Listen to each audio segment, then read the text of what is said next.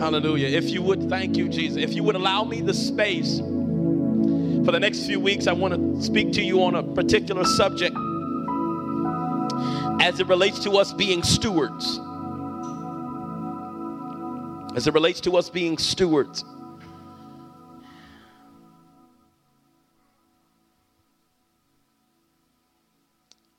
And so I need to just lay out some realities that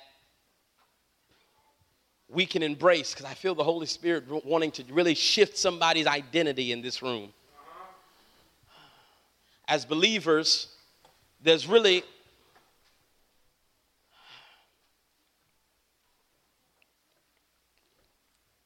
only three things we can end up becoming. In my many years of Christian life and leadership, I have come to find that we are prone to become one of three things. We'll either become a thief, a counterfeit, or a steward. Wow. I promise it'll make sense. Just give me a few moments. A thief. I don't turn to your neighbor and say, you a thief. I felt that rise into somebody's spirit. Don't do that. Don't do that. But listen to this. A thief is one who does not consider their own worth or value. Therefore, they steal things with tangible value in hope of adding intrinsic worth to their lives. Lord, you're going to end the year with this kind of content? Okay, thank you, God. A thief is one who does not consider their own worth or value. Therefore, they steal things with tangible value in hopes of adding intrinsic worth to their lives. And you thought they were just a klepto. You thought it was just things and stuff. No, the reality is that many times, because if I am not made aware of my true value or worth, I will steal so that I can have things that I can account for their value and worth, so that I can have it, so hopefully it can add value and worth to my life. This is why I need to encourage every one of you, especially you parents, especially those you godparents, aunties, uncles, those who have voice in the life of young people. You need to take as one of your most paramount responsibilities to speak value and worth over them. You need to let them know how important they are, how valuable they are. You need to esteem them highly. Why? Because you are instilling worth and value into them so that as they rise and they become adults, as they become spiritually mature individuals, they will know their worth so they will not become thieves. Don't be a thief. But not only can we become thieves, but we also can become counterfeits. A counterfeit who is one who is fearful of and jaded by the process of seed, time, and harvest. So they try to manufacture gifts, graces, callings, and even the anointing for the sake of being considered something that they don't have the patience to become.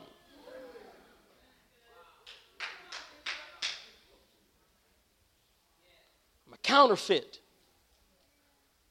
because I don't want to waste the time becoming it. I'll just fabricate it, and I'll fake being it, so that by some means people will see me and they will at least be fooled by my actions.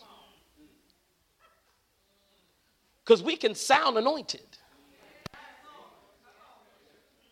We got that. We got that. Oh, I'm saved. We got to get the whole Mr. Brown thing. Just get a Tyler Perry DVD. You can actually learn the anointing. But when you have to pay a cost,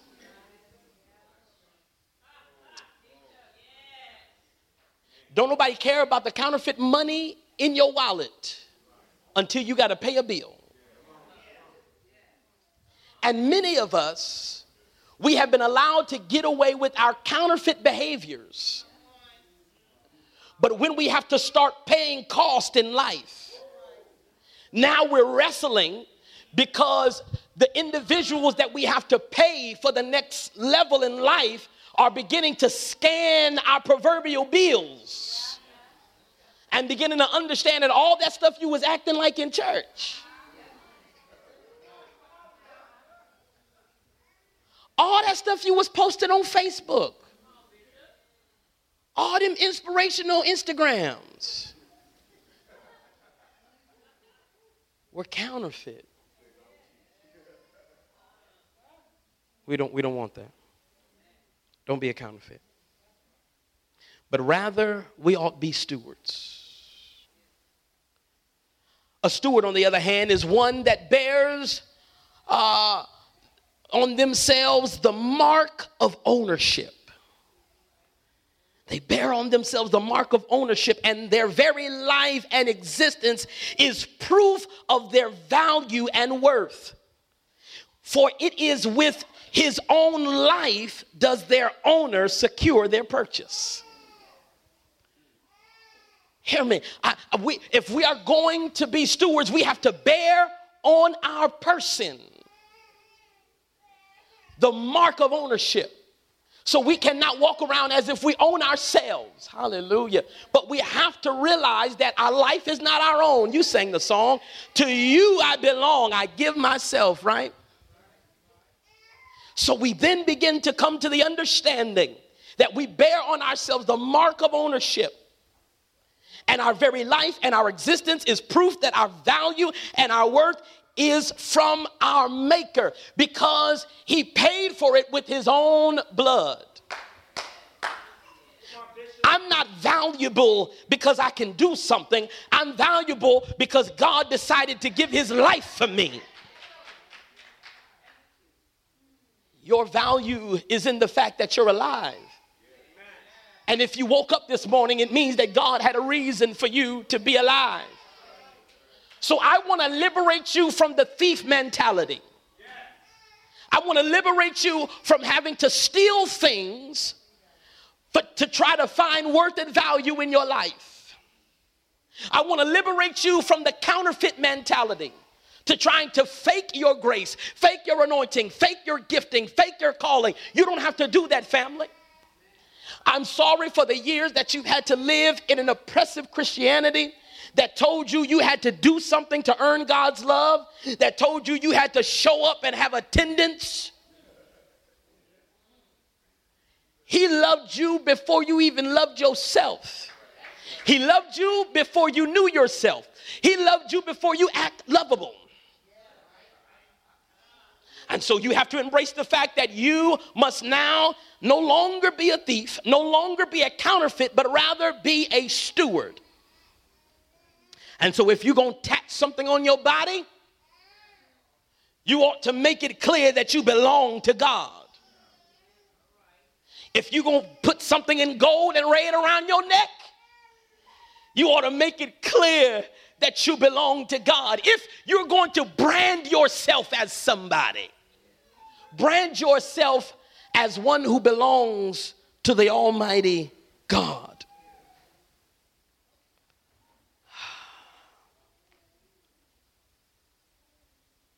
1 Corinthians chapter 4, verses 1 and 2. So we talked about the thief and how that individual, because they don't know their worth, they steal things to hopefully gain intrinsic worth. We talked about the counterfeit who, because they don't want to deal with the process of seed time and harvest, they will in fact manufacture things so that they can seem as if they got it already. We're not them, but we're going to be stewards because we bear the mark of our owner. And we recognize that our very existence, our very life right now is proof that we are worth something because he paid for us with his own life. 1 Corinthians chapter 4, verses 1 and 2, it says, "This is how one should regard us, as servants of Christ and stewards of the mysteries of God. Moreover, it is required that stewards, or they, be found faithful. Amen. A couple of simple points and I'll let you go. Number one, we need to build ourselves through service and not status. Paul says, now this is an apostle of Jesus Christ. He says, if you're going to regard me as anything, regard me as a servant. You will find your place in God through your service. If you try to find place in God through mounting a status, your position will be hollow at best. Because as all of us who hang out on Facebook know, statuses change. Hallelujah, somebody. Statuses change. Your status could change from season to season. And so sometimes if we allow our Christian faith, if we allow our Christian service to be based on status, then we will find ourselves volatile. So allow yourself to be built through service and not just status. What has God called you to do? Because I want to be honest with you. God gave you a service before he gave you a status. God will put something to your hands to do. God will give you a burden for somebody. God will send you in a direction before he ever gives you a throne. And so you have to ask yourself now, as a believer, regardless of what ministry I'm in, regardless of what skill set I have, God, what have you called me to do? How have you called me to serve your kingdom? Because every one of us can find ourselves in service. Here's the amazing thing. When you study the great men and women of the Bible, they never start doing what they're called to do. They always start doing in a more menial place.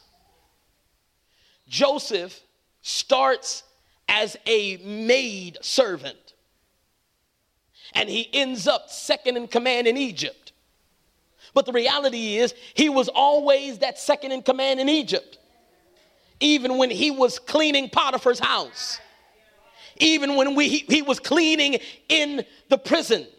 Joseph was always who God called him to be. But the thing that fortified and positioned him for the status was his service.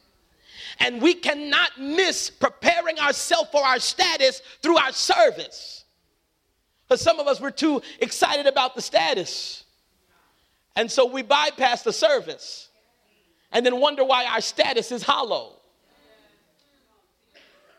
I have to talk with young guys all the time, and some of them, they're running from me now. Don't run from me.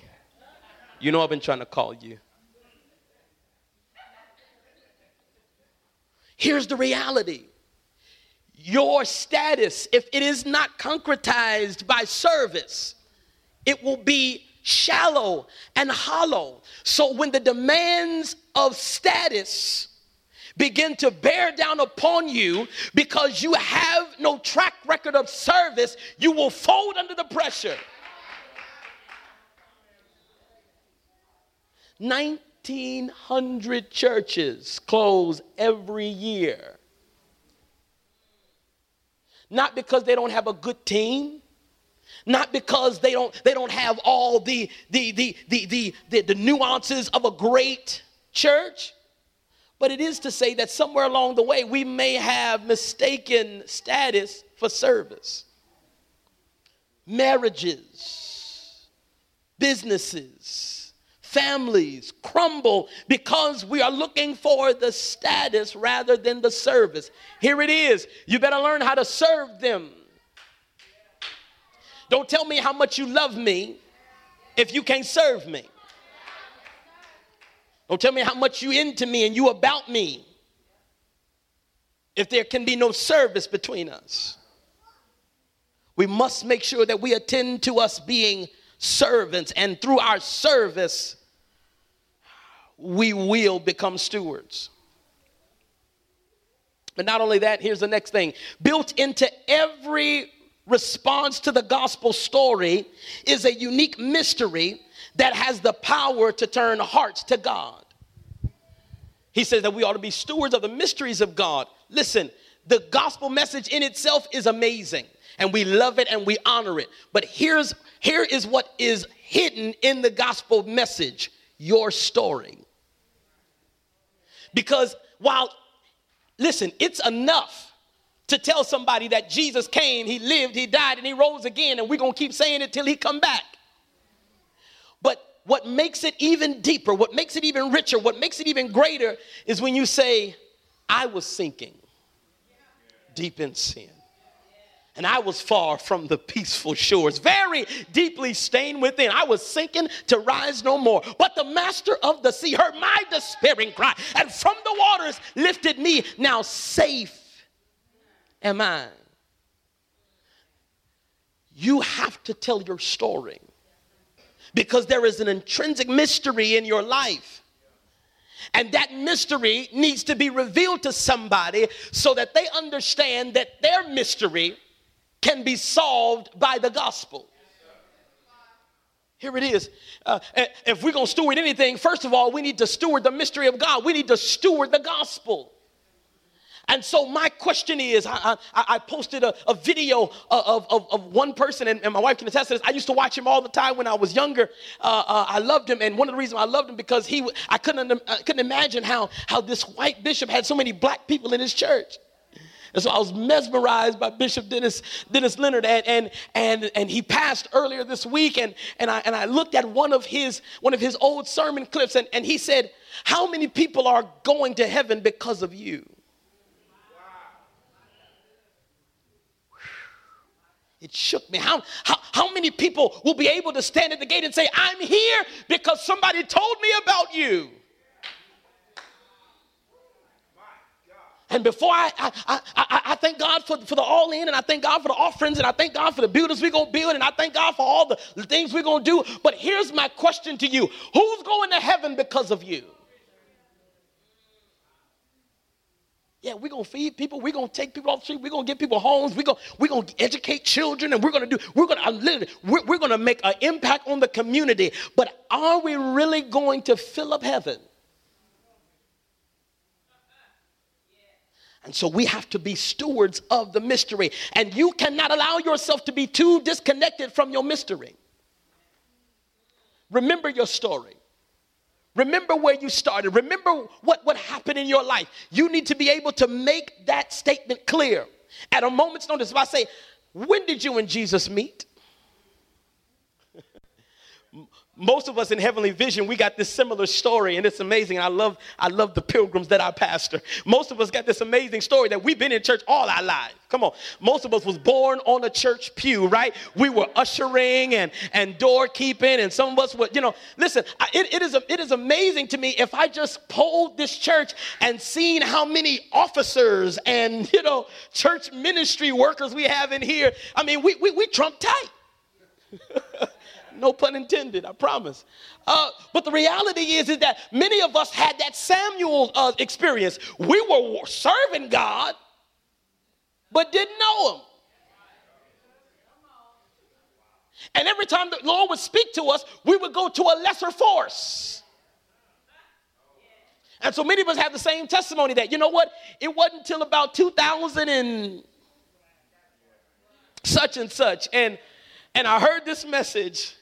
And I left my old church, and I hadn't found a church yet, and I seen this dude preaching, and it pricked my heart. And then I started to really have a personal relationship with Jesus. Ask yourself, who is going to credit their introduction to Christ to you? We have to take that mystery and use the power of it to turn a heart back to God. Do you hear me, people of God? I need you to grab this, and I need you to live in this reality, because far too many times there is a rich mission field in our peripheral, but we miss it because we tend to diminish it. Listen to me.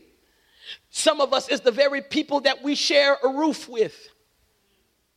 Some of us, it's the very people that we engage with every day at the job. Some of us, it's the people that follow us at school, and we're trying to figure out why we got so many homies, and we know we need to be pushed to more. I hear you, young person. I hear you, teenager, where you feel the unction of God to press you further. And when that girl is talking about that issue she had with the boy, and you feel like telling her about Jesus, but you just say, I hope it's going to be all right. Stop suppressing the mystery. Stop suppressing the gospel. Tell somebody. I know it sometimes at the job you feel like you just want to bust open and tell them, listen, tell them about Jesus. And if they fire you, guess what? He's Jesus. He'll give you another job. I'm sorry, Karen. I'm sorry. I'm yelling. I'm sorry. Please forgive me. Please. Listen, you have to become aware of the mystery that's in you. Because the way Jesus saved your life is amazing.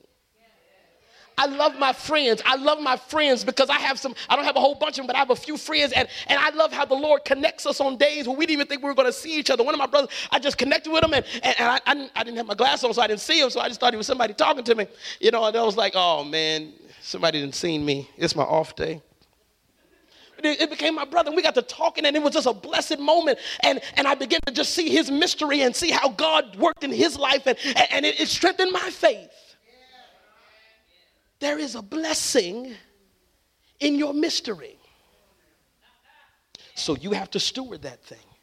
You have to steward how God has moved in your life, how God has touched you, how God has changed you, and find your place. Find the space. Allow God to orchestrate a moment where you will be able to share the gospel in the context of your mystery. Here's what Jesus did for me. Here's how it happened for me. Because the truth of the matter is, most people in this day and age are done with sermons anyway. You come to get a sermon because you saved. But most people that God is calling you to save, they ain't trying to hear me. They ain't trying to hear me because I steal all the money, right? I sleep with all the women in the church. Come on, that's what we do. Come on. We don't care nothing about the homeless. We don't care nothing about people. Now, they don't know me. But they Facebook know me. They preachers of LA know me. They all the stereotypes know me. And so I'm just another one of them. And I don't care. It don't matter to me because they ain't my people. They your people. And so you should care. You should care what they think about the gospel. If they never come to your church, did they come to your Christ? And you should manicure your life in such a way to where when they are run out of options, when they are at their wits' end, they can look at you and say, what changed you? And you can answer, I'm so glad you asked. There is a man named Jesus. It's the longest point I got, but I got to get this into you because I need you to hear this. It is your responsibility. The primary attribute of a steward of God is faithfulness. However, this faithfulness is not merely based on the fidelity of the steward, but on the faithfulness of the one who called him. I need you to understand your faithfulness is key in order for you to be a steward. God needs you to be faithful. God needs you to show up, not just show up to church, but show up in life. Show up in the space that you've been called to show up. Show up for the people that you need to show up for. Show up in your marriage. Show up in your relationship. Show up at your job. Show up at your school. Show up in the spheres of influence that God has given you. Show up on Thanksgiving. That's going to mean something on Tuesday because somebody had already decided to check out. I rebuke that spirit because I rebuke it in the name of Jesus. Somebody already threw with their auntie. Before Thanksgiving, you didn't already said, I ain't for auntie stuff this year. No, pull it back. Pull it back. Because that may be the moment. That may be the moment that God uses you to cut through all the BS and really have a heart moment. While y'all sitting on the porch, while y'all in the back room, while y'all transitioning the kitchen, there might be a moment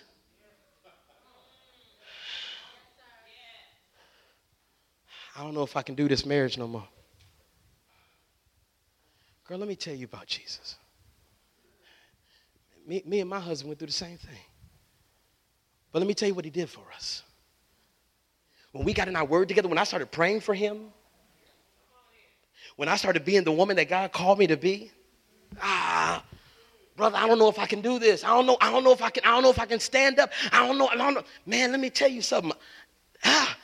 I knew what it's like not to have a job, bro. I know what it's like to be ready to give up on it all. But the Holy Ghost, ooh, man, I just started praying and I started reading and I just made up in my mind that I was going to commit to him, and he turned this thing around. You gotta be faithful. You gotta show up. But here's the beautiful thing I love about it. Even when we slack on our faithfulness, God is faithful. You got to know that, and you got to live that as your reality. God is faithful. Here's what I love about God. Even when I put it up and it looked like it's not about to fall, he's right there to slam it in. I don't know who needs to hear this today, but every one of your potential bricks, God is about to make it a basket, because he wants you to know that he is faithful to you and he's faithful to what he called you to do. God is about to save it. Man, I don't know who needs to hear that. I feel the Holy Spirit impressing me to say, God is literally about to save it. You see it getting ready to go off. But I hear the Lord saying, listen, I'm faithful to you. I love you. I will never leave you, nor will I ever forsake you. I started this with you, and I'm going to end this. I hear him saying, I am the Alpha and the Omega. I am the first and the last. I am the beginning and the end. And he that has begun a good work in you is faithful and just to complete it, even until the day of Jesus Christ.